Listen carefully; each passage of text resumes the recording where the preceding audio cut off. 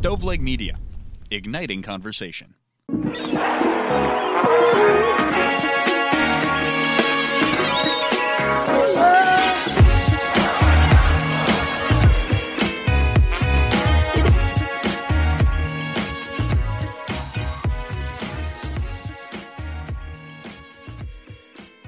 Hey everybody, welcome to the 98th episode of the Pulling Tarp podcast.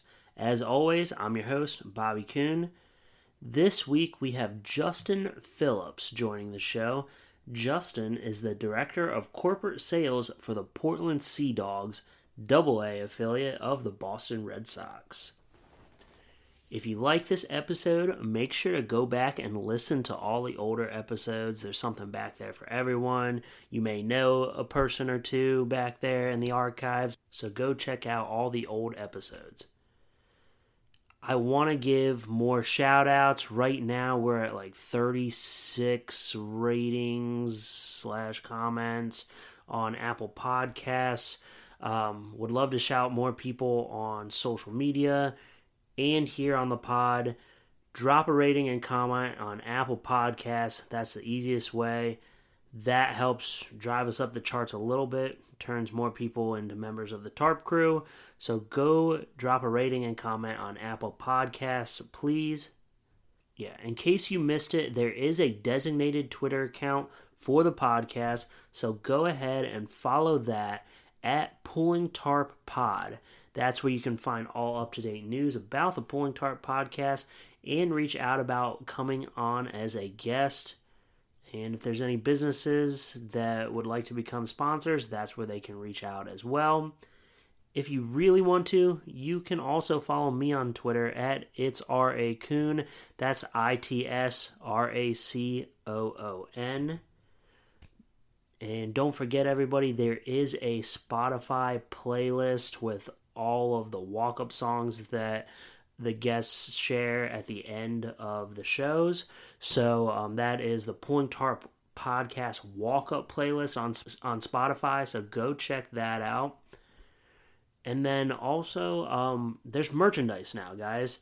Not a ton, but there is some merchandise. You can now get Pulling Tarp podcast stickers, coffee mugs, and wall art. You can find that on the Pulling Tarp podcast Twitter account or on teepublic.com. That's teepublic.com. Again, you can find that on the Pulling Tarp podcast Twitter account, where there is a link tree in our bio. With that being said, folks, let's chat with Justin Phillips.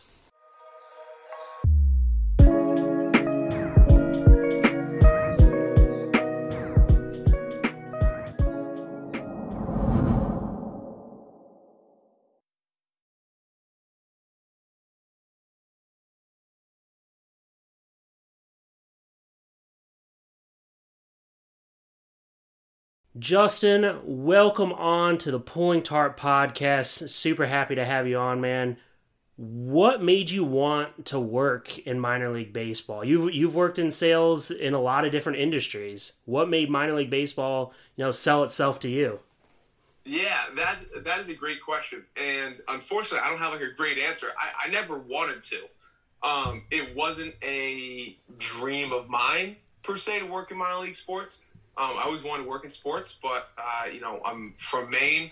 I'm established here, and I was lucky enough to get an internship with the Maine Red Claws at the time. And so I got my first taste in sales. And after I graduated college, they didn't have a job for me. So I got some outside sales jobs. And at that time, my girlfriend, now my fiance, wasn't looking to move out of Maine. And she was more important to me than chasing after a job in sports. So I thought right then my career in sports was over. So I took some outside sales jobs and then bounced around here and there. And then, a position opened in 2013 and I was lucky enough to make connections like I did with, my current boss now, Dennis Meehan at the Maine Red Claws. And I was kind of brought on there. So I never thought I would work in minor league baseball. It was never something that I wanted to come out and do, but it was an absolute phenomenal thing that happened, and I love it. Yeah, I miss it a lot, honestly. but got out because it didn't really mold to the lifestyle of, being a married man, trying to have a family, stuff like that. We were talking before we started recording. You got 2 little ones. You just put them to bed. Yeah. How does that affect, you working in minor league baseball? I mean, you're at the stadium, when you have a homestand, probably 80 to 100 hours a week, Yeah. A lot of respect goes to my fiance. I lean on her a lot, especially during the season.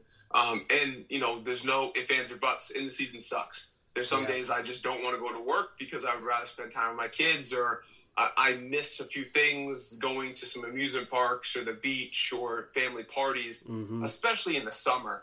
But what we always talk about as a family is in the off season, it's so much better.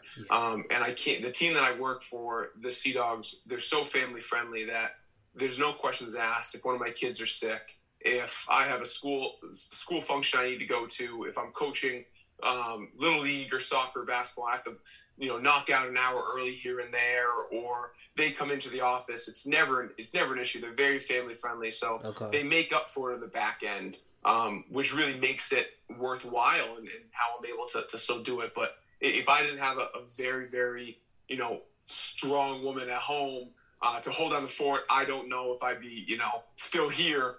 Yeah. 9 years later. Right.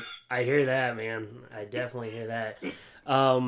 So I'm a big sports fan, big basketball fan. And when I was out of college, I got my first sports internship with the Williamsport Crosscutters, but I sent resumes to NBA D-League teams and I never heard anything back. But so I just want to know, what was it like working in a different minor league sport, like the NBA D-League? Yeah.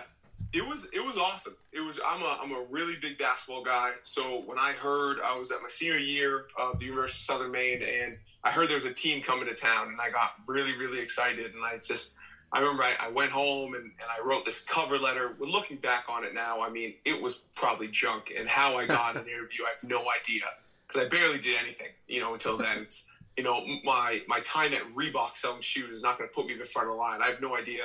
But I was able to go in for an interview, and I turned in. I want to know more of the business side, and it was really beneficial because they allowed me to do a lot of things. But what I thought was great was from afar, not from far, but up close, I saw how they built the team and how they dealt with problems and how they sold season tickets and how they really created a very solid franchise that is still around today, 10 years later, and it's doing very well. And it was just really great to see, and being involved in the first year with helping out with fans and seeing how the NBA does things and how they do things, really got my brain working of the back end of sports and what sports is really about.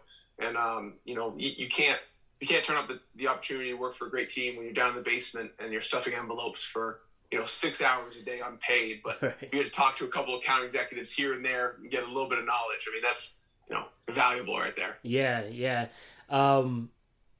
Just offhand, who made the league from that team? Anybody? We had there was a few call-ups on that team. I remember no one really big. Actually, I'm sorry. I'm going to take that back. The game before he went off, Jeremy Lin played for the Springfield Armor. He dropped the triple-double, and then a week later, Lin Sanity happened. Wow. And I remember looking at one of the guys there and being like, who is this guy? Like, he is phenomenal. And he was like, he's the guy from Harvard. And I was like, oh, yeah, they beat Boston College twice that year. Like, what is he doing down here? And then a week later, Lin Sanity happened. And I was like, I saw that guy drop a triple-double in Portland, Maine a week before. Okay. So that was cool. That is pretty cool. But the Portland team is affiliated with Boston, right? Yeah. Okay. When they first started, it was back then. It was the Bobcats and the Celtics. Oh yeah. I do remember that. So we had there was a center that also made the league too. He was backup for the Pelicans for a while. A guy from France. I forget his name. Okay. But he would block a lot of shots to the other team that would get easy layups, I remember, but Okay. you can't teach being 7 foot. Yeah, right, exactly. So we both, I still work in sales. I'm in insurance now, which is quite different than baseball. But obviously you are the director of sales. So how does sales differ from industry to industry? Because I know you worked in sales in a lot of other different industries. So yeah, I have and I don't know if this is like a unique take on sales, but I think sales are the same. Mm-hmm. I think the foundation of sales is the same no matter what you're selling. It's different of what you're selling, or if you think of that as in a house, the foundation is the same. The rooms may be different; they might be set up differently, but you're going through the same process on everything. Everything starts with a cold call, to setting a meeting, to finding pain, asking questions, presenting, closing. Right. And just what are you doing in between those? What pressure points are you pressing on? So that's what I came into selling with the SeaDogs, of being trained by other industries. Maybe it wasn't the same questions I was asking, or the same pressure points, and maybe image wasn't a huge deal like it was when I was selling uniforms, but I could still ask those similar questions, or the end goal was the same, or I could still have my pitch just twisted a little bit to meet the prospect needs. But it's kind of, in my mind, the foundation of sales is always the same. It's just what you're selling changes. Yeah, I definitely agree. I think, going from baseball to insurance, I would say about 98% of it is the same, but the sales come a lot easier in insurance. Because in baseball, sometimes it can be tough to sell, a big package to a potential sponsor, right? Whereas in insurance, it's something everybody needs, right? Whereas baseball, they may decide to spend their money on TV commercials or billboards or what have you. Everybody needs insurance, and it all comes down to the almighty dollar. Excuse me. But now I would say cold calling might not be easier when you're selling in sports, but you don't get as many people mad hanging up on you or swearing at you over the phone. You get a lot more maybe pleasant people being like, "Oh, I love the team. We're not interested. Thank you so much, though." Yes. I remember just selling office supplies or uniforms, and people were just calling me every name in the book when I was knocking on the door. And this time, it's maybe more of a, not a warmer call, but you get that like, "Oh yeah, I like you guys. I'm just not interested." So sure. I feel like there might be a little bit nicer, but yeah, I would definitely agree with that. Cold calling in insurance is tougher than in baseball, because let's face it, everybody you call in baseball knows where you're calling from, and they realize, that what the team does in the community and that kind of stuff. They're at least willing to take your call, But that I think those are the biggest differences. But if you had to narrow it down to one secret to sales, what is the number one secret? Oh, that is a very, very loaded question. I know. If I can get two, I got two things that I push very, very heavily. Okay. One of them is being yourself. I think that is the one of the most important things possible, is just being yourself. I think in a world that we live in, where everyone's behind a computer screen and everything, it's very easy to pick out who's fake and who's not, and who's not being real. And if you're yourself, I always say, if you're awkward, be awkward. If you're funny, be funny. If you're serious, be serious. But at the end of the day, be yourself. Maybe not say all the dick jokes and swear like a pirate that you might do with your friends, right. But scale that back a little bit. But just be yourself and have fun with it. And smile on the phone, and because if you're yourself, it's gonna translate over the phone, and people are gonna be more willing to talk to you or go on this journey with you and start a partnership, because you're not trying to, you're not being fake. Yeah. Everyone knows someone who's fake. They always have that friend who you're just like, dude, that guy's kind of a scumbag, or that girl's a scumbag, because they say one thing then do the other thing, and they're not being who they are. It's just, if you are who you are, you're being yourself, you're gonna be a lot more successful than you are, because you come off as genuine. For sure. And then I say the second thing, and I learned this the hard way. I think this is something really tough is you got to point the finger inward before you point the finger outward. Mm-hmm. You're selling yourself. Yep. Yeah, and you can't blame other people for your downfalls or your failures. You need to look inward first and say, what did I do wrong? How I came to that is I got fired for my two sales jobs before this. Okay. And I lived in the world of it was my sales manager, it was my territory, it was my product, it was everyone but mine. And then when you can look and see in word and say, well, I didn't cold call that properly, I didn't ask those questions, I didn't put in the time, I didn't try to better myself, and I didn't try to change, then you're not changing, you're not going to get better, you're just going to stay in this little block. So always looking inward and seeing what can you correct before looking outward. And of course, there's some sales that are out of your control and Sure. It's their fault, not yours. But for the most part, it falls on you. Mm-hmm. So if you can look inward and say, I need to do better, then it's going to be better in the long run. Those are my two big things, the secret of sales. Okay. I dig it. I do want to stop for a second and say that I do really miss cussing like a pirate and the dick jokes. So I went from working in minor league baseball for 8 years with primarily men, and if there were women, they were used to it. They expected it. And now I work in an office with all ladies. Almost all of them are moms. And some of them are preachers' husband or preachers' wives, which there's nothing wrong with, but every once in a while you get a frustrating call. You just want to drop the F-bomb or you want to take some time out of the day to tell a dick joke at the water cooler, and I can't do that anymore. It's out the window. It sucks. Oh yeah, absolutely it does. Oh yeah, I remember that. I remember those days. I do miss the camaraderie and just joking around with my buddies that I worked with, but you got to sacrifice some things. So absolutely, oh yeah, it comes with, and it comes with that when you're, especially in belly baseball, you're with each other so much. Oh yeah, that you become almost like a family. You can say things that they know the real you, so it's not like. There's some things, and one of my good buddies, and he's like, dude, you said some of the meanest things to me.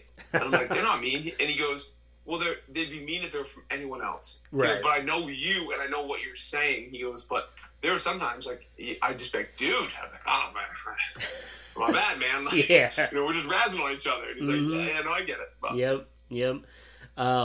So, in your opinion, it doesn't have to be the biggest sale. What is the best sale that you've ever gotten? The best sale I ever gotten is this local guy, and the reason it's not my biggest sale, but when I first sold it, it was one of my smallest. Okay. It was like a small one, but the reason I loved it so much, and because of what happened in 2020 and 2021, my years just all blend together. So I have no one. I think it was in 16. It could have been in 17. Mm-hmm. I called him up and I'm like, hey, I heard your radio. Love to chat with him. I never talked to the decision maker. I was always on the phone with the gatekeeper. And she goes, well, send me your stuff and I'll pass it along. Send my stuff. Call him 3 weeks later. She goes, he looked at it and threw it out. Says, nope. Found out that you worked with someone else. He's not working with you. Oh. And I said, okay. Threw it out. And then the next year, I give him a call. I find his email. I shoot him an email. And he respectfully gets back to me and goes, nope, I've looked at you before. It doesn't make sense. We're fine. Sends that back. And I say, okay. Yep. My next email back to him is, I completely understand. I saw your ad again. I thought it might be a great fit. If anything changes, please let me know. And then I said, also, we started this new program. It's called our business partnership package. It's 2 season tickets and a concourse sign, or the 3 other things, or like it's a la carte. You pick right. $2,500, like very low money. The package is trying to peak interest. He got back to me within 10 minutes. He's like, wait, so I can get this, this, and this? Absolutely. Calls me up, goes, let's do it. Nice. Signed on, and then the next year he loved it so much that we built onto it. then we built onto it, and then we built onto it again. So he went from throwing out my package to 4 years later, me and him are golfing together. Yep. He's a really good guy. We have a great relationship. His partnership will probably outlast me, and I'm not looking to leave anytime soon. And that's my best sale of not giving up because someone told me no and said that they won't work with me. It's just I didn't provide them with the right information. And then when I was able to get them in, we were able to build up. So that to me is my biggest and my best sale. Yeah. I have so many like different stories that equate to that. And it's funny. It's just, sometimes it's the timing. Sometimes it's what you're trying to push. Sometimes it's, who you're talking to. There's no rhyme or reason to it, it just opens up. And I always say that I follow up with like one of my like sales, like I think everyone has like a sales superpower. I think one of mine is I'm just persistent. And I reach out to everyone every single year. And I have people that have told me no since I started in 2013. And I still send them an email, giving them a call once a year. And they just laugh about it and say, we're all set. Okay, great. But one thing's going to change. And I always fear, because it happens, is the worst is when you put time into an account, they tell you no, you let it slip, and then your counterpart calls them and they sell it. Yeah. And it's not their fault. It's your fault because you gave up on it. And they just came in, swooped in and said, hey, this is mine now because they're interested. And that's the worst feeling. You're happy for your counterpart, but it's the worst feeling because you're like, that should have been mine. I am a firm believer that sometimes it's just the voice on the other end of the phone. If you call on somebody for 4 straight years and then I call somebody the next year, you gave up on them, you pass it along to the new guy, and then they get a meeting, they make a small sale, something like that. Sometimes it's just the person on the other end of the phone. Oh, it's just absolutely. a different voice.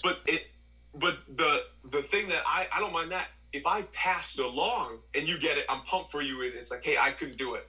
But when I give up on it and then you take it, it's because like, that's the feeling of me saying, I didn't follow up. I didn't do my job, and you did yours and you sold it. If I'm like, hey man, you call these accounts because they're not answering me back, and they sell it, does not affect me at all. Good for you. It's the ones that you forgot about. Right. This is the worst. So when I first started with the Delmarva Shorebirds, I was just the graphic, social media, marketing person, and I kept on pushing. I kept on asking our general manager and assistant general manager, "Hey, I want to make some sales, guys. Like I've done this before. Like I want some extra money in my pocket. I was trying to save up for my wife's ring, actually, and I just wanted to put it on the resume again and that kind of stuff." And they said, "Well, all of our accounts are pretty much taken. We got enough corporate salespeople. You can call on some old accounts. You can find new ones, but we're not going to give you any renewals." Okay, cool. I had so many meetings, and I ended up I think I sold maybe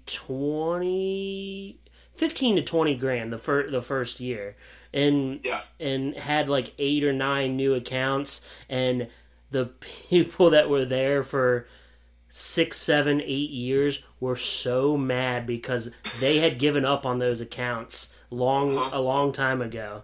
But yeah, sometimes it's just the other person on the end of the phone. Sometimes Absolutely. It's the timing, And the wind changes. It could have been, like you said, a million different factors. They're in a great mood that day. They just launched a new product. They got a promotion, so now they can have, they have extra money for season tickets, or, they realize morale's low, so now they need to do a group outing, or it's a million things that you don't know. And when you give up, you automatically give yourself a no. Yeah. It's like, you just want that fighting chance. Exactly.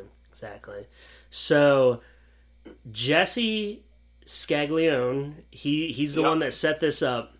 And so I just got to know, what's it like working with Jesse? Absolutely terrible. And Emma? Absolutely terrible.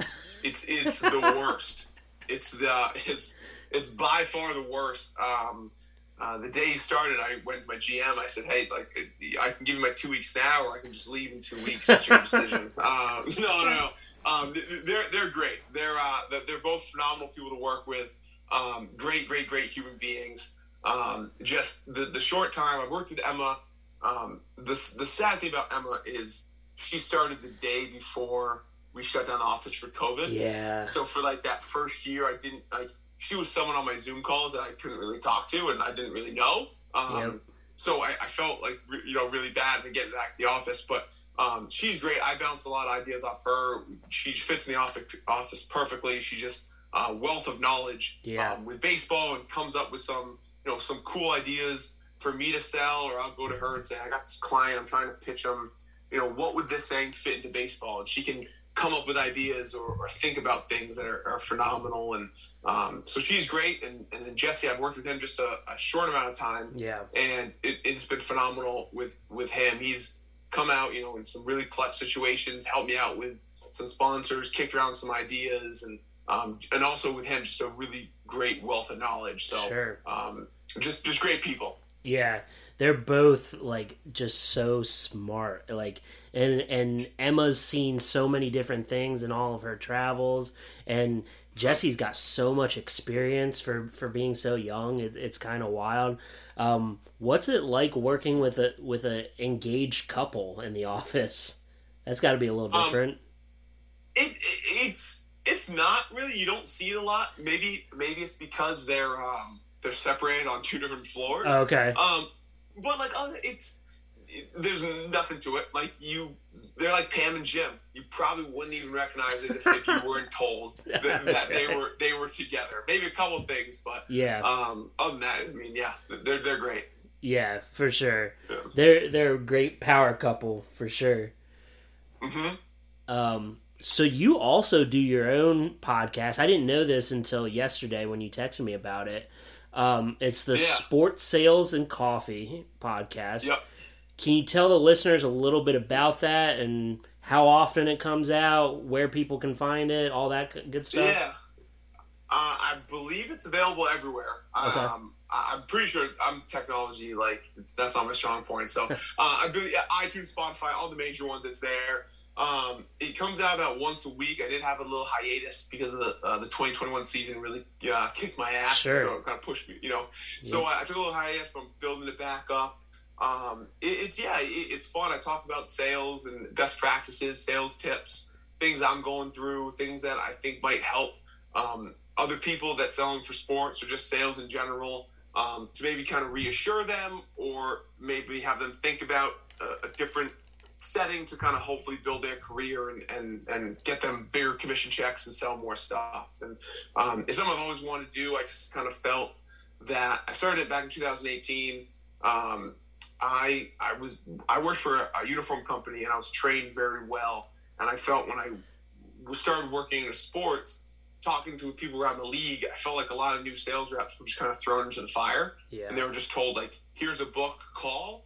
And you always get the thing of, like, millennials are lazy and it's the next generation. I don't think that's true. I think it's people want more information.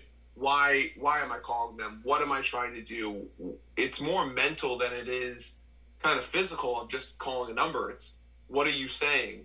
Are you saying, different words? Are you using the word contract and you should be using the word agreement? Are you saying, you saying opportunities enough, or you want to build partnerships? Are you trying to use these key words to get you to that meeting? And then what are you doing? Are you just presenting? Are you listening? Are you adding it up? And so I just wanted to help out as much as I could. When I started, I didn't think anyone was going to listen. I thought it was going to be my mom. Yeah. And I just kind of put it out there, and some people have been listening, and they find that it's helped them out. So I can't, I'm floored that more than one person named my mother listens to it. So yeah. It's all uphill from there. Yeah, I mean, I think that's with any podcast. I'm surprised that people listen to this one. But you are the 98th episode. So it's crazy. Yeah, it's wild. I really wish that you would have been doing that podcast when I was still working in sports. That would have helped me out a lot, actually. And it's fun, and I've, it's fun. I'll have people hit me up and will say, like, I love the community you've built, and I'm just so floored that, like, people will reach out to me, or I'll get a message from someone that says, hey, you talked about cold calling, and I switched up my approach. I was able to set 3 meetings today, and I was in a cold spell for the last week. Or that, like, you reiterated how you manage your time, and now that's what I already do. So you told me that that's what I should do. Or I've got hit by people saying, like, my manager sucks, and he is the worst person. He does not help out at all, and I'm thriving because of listening to your podcast. And it's like, to me, that's like leaps and bounds, and I ever thought it would go anywhere. And just people hitting me up, and it's to me, it's just amazing, and it fires me up to get more episodes out and try it and push it and go from there. That's awesome. How many episodes are you in now? I think I got 137, 138. Okay. All right. Yeah. There you go. I was pretty consistent for a while of once a week doing it, and then 2020 happened. And I also pride myself on being as real as possible and talking about things that I'm doing. So I'm never trying to Google things and making up sales techniques. So it was really tough for me because 2021 was really just, I felt like 2021 where I wasn't selling. I was more operations. I was more just begging people to keep their money with me. And I was like, what do you want? Great, you can have it. And I realized I'm not an operations guy. Mm-hmm. I'm just not an operations guy. Yeah. So it was tough for me to make podcasts or come out and be fake. So I was like, nope, I'll just take a break. When I'm better in a better mental headspace, I'll come back out with them. So I'm starting to build it back up. All right. If you ever need a guest, I'll be more than happy to come on. I would love to have you on. All right. But I definitely understand where you were saying that, the 2021 season, got in the way. I had the idea for this podcast for probably 3 or 4 years before I got out of baseball, and I just never had the time because I worked in baseball. And now, that was one thing I said to my wife when we were engaged at that point. When I left baseball, I said, hey, I'm going to have some more time. At that point, she was still working night shifts, and I was like, I really want to do this podcast.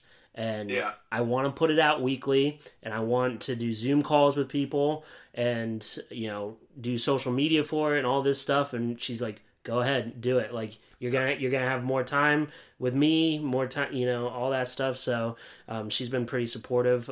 But yeah, that's awesome. You just don't have the time when you're working in baseball to do this stuff like that. So, I know. I think when I started it, it was 2018. I started in April. Like, I don't know what I was thinking. I started, in the beginning of the season. I remember I had a coworker who was like, what the hell are you doing? I said, I don't know, man. I just feel like I want to try to build something. And basically, the real story is I was mad, and that's why I started it. I wrote a training for work. Nobody read it. I said, fine, if you guys don't want my ideas, I'll put them out to the world, and whoever wants them can have them. And there you go. It was kind of go from there. That's funny. But yeah.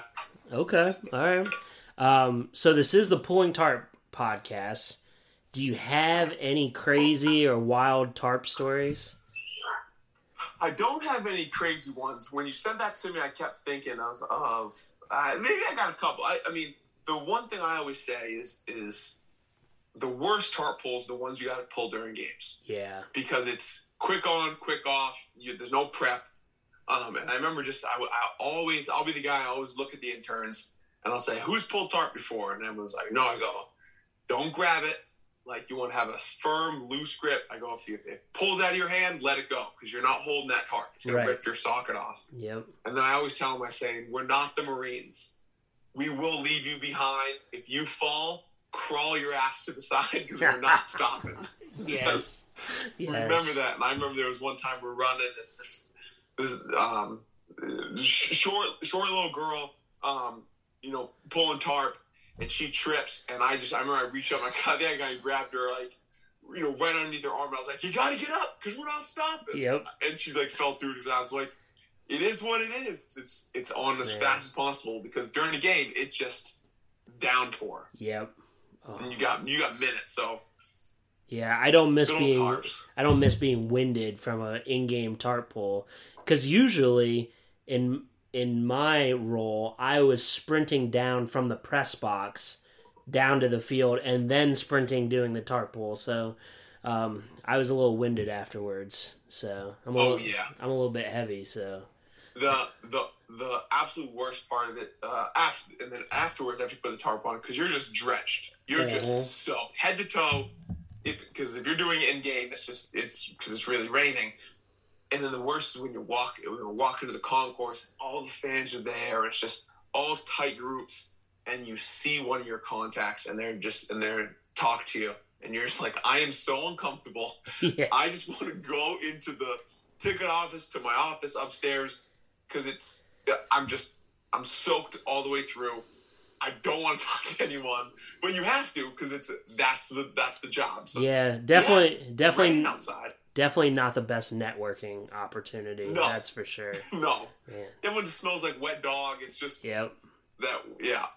Okay. Are you a old tennis shoes person? Are you a rain boots person? Are you barefoot? What are you? I'm definitely not barefoot. I am I got an old pair of Jordans, like a Team Jordans one, that were too big for me. I bought them at the outlet store. And for some reason, they have been near waterproof. Wow. They are the crappiest Jordans. They're like the team brand. They probably sold them for like $30. I got them for like $15. They are all beat up, but my feet stay dry in them, and it is absolutely phenomenal. Interesting. Yep. You might be the only person I've ever met that pulls Tarp and Jordans. So, okay. Looking fresh while you do it too, apparently. Okay. I'm trying to. Sometimes you gotta put them on when you're just working the game. If there's a tarp situation, you just gotta have them anyway. All right, I dig it. All right. So you are also the on-field MC as well. What's your favorite part about being the on-field MC? I think my favorite part is I'm always busy. Okay. I'm always games are fun, and I get a boost of energy. It could be the iced coffees that I drink throughout the day, and then the one I get before the game. But it's the playing games with kids, entertaining fans. I get a rush of energy, and I really enjoy it. It's just fun, and it makes the games go by faster. If I think I was sitting behind a desk during the games, or always out talking to clients, I mean, that's a really long day. So I look at it as like I get to have two jobs that are very, very different. So I get to, play games. I get to make a fool out of myself. I get to laugh and have fun. And that's what I just really enjoy. Okay. Yeah. I was never the type of person to be in front of the crowd. I was always the PA announcer or something like that. Like I don't mind speaking in front of people, but I want to be behind a microphone and them looking away from me, So we're the opposite. Yeah. If I ever had to do PA and I had to read and do the PA script, I would butcher through it. I'd be mumbling over my words. I'd be sweating profusely. I've always found it. Maybe it's just like, tell me who the sponsor is. Let me write down the kids' names, the name of the game, and I'm going to figure out the rest live on the spot. And some people are like, well, how do you know what you're going to say? So you find out what I'm going to say a second after I find out, because after I say it, it's out there. Yep. So, that's funny. So what's the strangest thing that you've had to assist with during a game? The strangest thing, I would say it was back when I was an intern, and I was for the Red Claws. I was an intern. It was after the game. After the game, they always did an autograph table. So I'd stand next to the players, and families would come up and get their autographs done. And this is early in the season. And when you're an intern, you're wide-eyed. You don't really know what your job is. You're just happy to be there. Yep. And I'm sitting there, guy, I'm watching over the players, signing autographs. So he gives me a slap on the shoulder. And I go, huh? He goes, go get her number for me. And I said, what? He goes, go get a number. I go, the mom who he just signed the ball for, he's like, yeah, okay. Went up to her, hey, Mr. I forget his so-and-so would like your number. She's like, oh, me? I go, yeah. She's like, oh my, this is amazing. Oh my. Signs, puts the number, gives her, he's like, thanks, bro. And I was like, I told one of the accountants, he's like, dude, you don't do that. And I was like, what? Nobody tells me these things. Like, this is the first year. I'm just like wide-eyed, like not knowing what to do. Got a mom's number for the player who we definitely called it later. It was just amazing. And then what I find is funny is I'll have some players that might ask me, like I had one, it was a few years ago, who was like, hey, I got my number on this ball. Go give it to that girl in the white or black shirt or whatever. And I remember my response was like, you're a ball player, man. You got a good enough arm. You throw it to her. I'm not doing that. I got more important things to do. But I just remember that was the strangest thing I did. I'm just being an intern. So I always tell the interns, too, it's like, if you feel uncomfortable doing something, don't do it. Yeah. Like, you don't need to, but it's the strangest thing. That is really funny, actually. It's been a while since I've told this story on the podcast. But when I was an intern, this old lady came up to me at a Williamsport Crosscutters game, and this is my hometown. And this lady came up to me. She had a cane and everything. She was really old, and she said, "Excuse me, do you see that blonde girl in the blue dress over there?" And I said, "Yeah." And she said, "That's my granddaughter, and she told me that she'd love to sit on your face." And I was like fresh out of college. I was 22 at the point, and I was like, "What?" And what? And she said, "Yeah, do you have a phone number I can give her?" And I was like, "I don't have anything on me, and she goes, "Hold on, I have my program and a pen back at my seat." She goes back to her seat and comes back, and she took down my number. I only exchanged like 3 texts with the girl, but I was just like, this is the wildest thing. That is remarkable, man. Fans I love fans, but there are some that are just some of the interactions. Yeah, I mean, when you said the fan, I had one come up to me and she was just rambling on, and I was like, and I'm down in the gate, ready to go onto a game, and so every time I talk to someone, I say, "Hey, listen, if there's 3 outs, I got to stop immediately. I got to run out. I got to be gone." And she goes, "Yep." And she goes, "Yeah, I want to tell you this story because my mother came to the field when she was a little girl, and she told me this whole story." I'm like, "Oh, that's great. Like I'm very happy. Thanks for coming out, and it's a cool story." And she goes, "Yeah, like, can you put the camera on me so I can tell the fans?" And I was like, "What?" She's like, no, like, put me on the big screen so I can tell everyone. I was like, so that your mother came here? Like, no, I can't do that. And she's like, why not? And I go, because we have, like, things going on. She points the camera guy who's just standing there waiting for the 3rd out to go out and film us. And she's like, he's not doing anything right now. Like, he can come over in here and film me and put on the video board. And I was like, ma'am, what are you talking about? Like, that's not how things work. No. And she was so mind blown. Like, I think she complained to my GM about me, and then he was like, she's crazy. Yeah. That's wild that someone just asked if their granddaughter could sit on your face. Yeah, super wild. And then you were talking about the players writing their number on the ball and tossing it to girls. So in Beloit, we had a girl, she was a game day worker, and she was on like the promo crew and stuff. And one year, a player threw her a ball with a number on it, and that player went on to be a Gold Glove winner.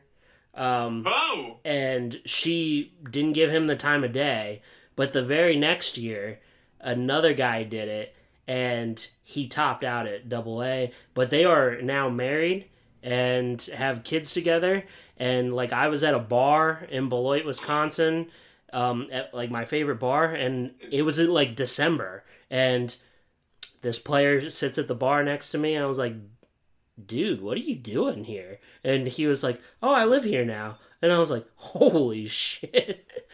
Wow. So she didn't give the Gold Glove winner the time of day, but she gave this guy that topped out at AA. And they're married now, so. I guess maybe now that makes my story feel bad that I ruined true love. That I ruined this player that he could have found true love and had a life together, and because I didn't bring a ball to her, I guess he's got to do the work himself. He's got to do the legwork. Yeah. I mean, they got good enough arms. That's why I said, like, come on, man, you're a ball player. You can throw that up to her. Exactly.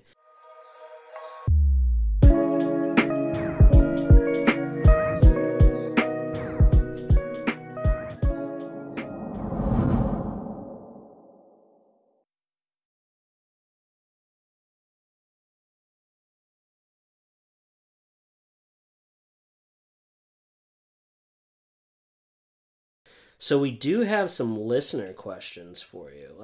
Let's see here. Okay. Jason Bond asked, Slugger the SeaDog is one of the best mascots out there. What can we do to get his antics more widely known? That is I can't agree with that question more than I am right now. Slugger the SeaDog is arguably the greatest mascot of all time. I think it's just we're starting to dabble more on social media and sharing what he does. And I was lucky enough, I think it was 2018, I was lucky enough to be in a skit with Slugger that went viral. Oh, wow. It had about, it was the Dirty Dancing skit. So it was his 80s night. It's on YouTube. Look up Slugger the SeaDogs 80s dance. Okay. And I was as Patrick Swayze, and we did Lift, and it was absolutely incredible. It blew up. I think it had 30 million views. The official Dirty Dancing website picked it up, put it on. Oh, wow. We were number 8. I crossed off a life goal that year of I was number 8 on SportsCenter Top 10. There you go. I mean, I've always wanted to be SportsCenter Top 10. I grew up with SportsCenter. Yeah. Number 8. I lost to a damn dog giving CPR. That was number 7. Damn. So it was a slow sports day. But, just sharing more of his videos, because he comes up with just phenomenal skits, and then he puts it on. And anytime he needs a hand of trying things, I always try to help out, Slugger the most, because he's the best. All right, yeah. I am not aware of Slugger's antics, so that's intriguing. I'll have to tune in. Before you go to bed, if you're looking for 5 hours to kill, go to Facebook, look up all his videos. I think they're more on Facebook than they are on YouTube, but there's a few YouTube ones, and just does a really, really great job. And yeah. Okay. All right. He's the best seal in town. There we go. All right. And then Paul Caputo, who is the host of what's his podcast called? Baseball by Design podcast. He writes for sportslogos.net. I met Paul many years ago in a press box in Beloit, Wisconsin, and he's an amazing guy. So he asked, since real harbor seals don't have ears, or he said raises eyebrows suspiciously, who is Slugger really? So Slugger the SeaDog is just a great seal from Casco Bay. So he came, he came to Hadlock Field back in 1990. It was kind of around 1993, 1994, where he came. But like anything, great evolution. He was able to, hear the fans and grow those flaps and just be an absolute dominant seal. And not just our world, but everyone's world. Okay. All right. And Jesse Scaglione, he asked, Hey, Justin, who's your favorite coworker that started recently? I gotta say, my favorite coworker is Isaac Salisbury. He started yesterday. He's got to be my hands-on favorite. He just started out recently, and I'll tell you, it's phenomenal. The day he's been there, it's just been absolutely great. Jesse's a close second, but yeah, I gotta go Isaac.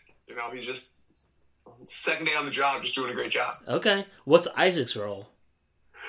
He's going to be a ticket office coordinator. Okay. So, learn the ropes. He was an intern for a couple years. And then, so we're excited to have him back. Much improvement to the ticket office. Okay. That's hilarious. But, hey, I lucked out that the podcast I'm doing, he started yesterday. There we go. That's awesome. All right, Justin, where can the listeners find you on social media? You were tough to find to research for. I am. I mean, I'm from the old school way of social media. I like social media, but I don't use it tons. Yeah. Like it's strange. So on LinkedIn, I'm probably the most active. So Justin Phillips on there. If you want to follow my podcast, hit me up. It's at Sports Sales Coffee, all one word, on Instagram and Facebook. Sports Sales and Coffee on LinkedIn. I'm also on TikTok, which is a joke, but I am on TikTok.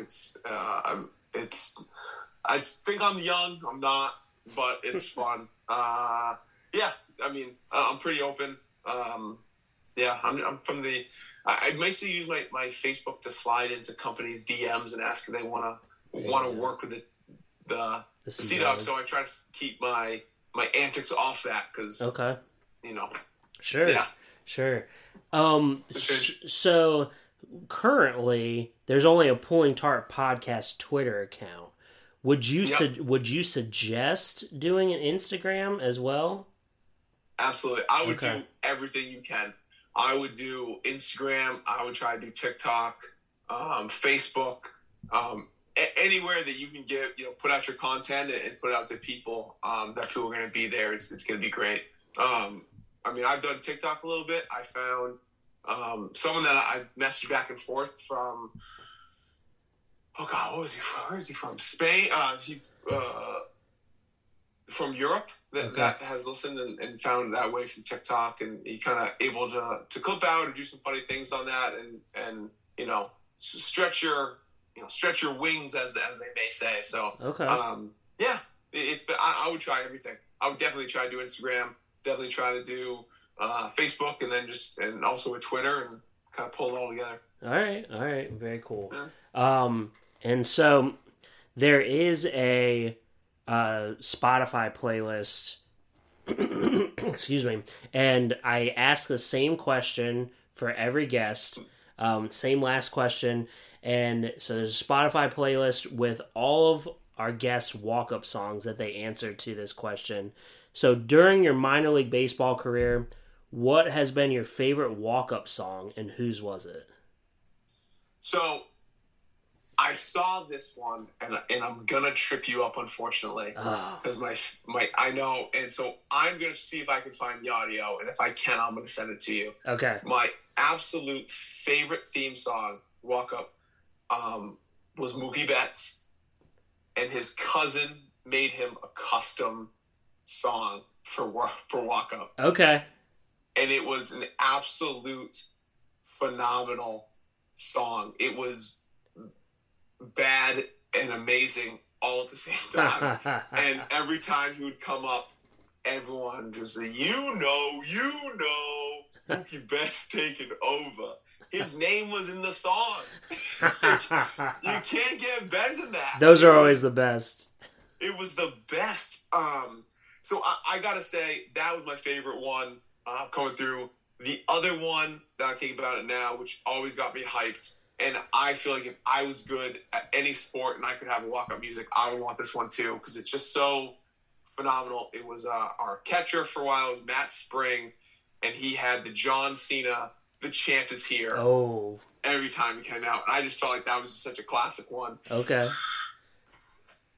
And he also hit the Mother's Day Miracle, where he hit a grand slam in the ninth to win it. when he came out to that song. So there we go. I mean, okay. So if I can't find the Mookie Betts one, it's the John Cena, the champ is here, because that's just, I mean, all right.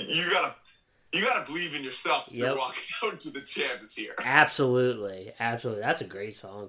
I mean, it's great and it's bad at the same time. But yeah. I couldn't come out to or ones that are like a little too serious, or you hear like it's, I don't know. I feel it, in the majors, sure. You know, Dustin Pedroia coming out to California Love is just, it gets everyone going on. Yeah. It's like, that's when you're really pumped up. You're in minor league baseball and you're trying to have fun and you're family friendly and you're coming out to John Cena. Yep. Like, love it. One of those songs is gonna be on the Pulling Tarp podcast walk-up playlist that's on Spotify. I don't know which one yet. We'll find out. But man, Justin, this was a great interview. Had a lot of fun. Thank you so much for coming on the Pulling Tarp podcast. Really appreciate you taking the time out of your evening after you put the kiddos to bed. Absolutely, man. Yeah, no, I appreciate having me on. You're doing great stuff. I'm excited to be a part of your journey. So thank you for having me on. And if anything I can do to help you out in the future, man, don't hesitate to reach out. Perfect. Thank you, man. Appreciate it.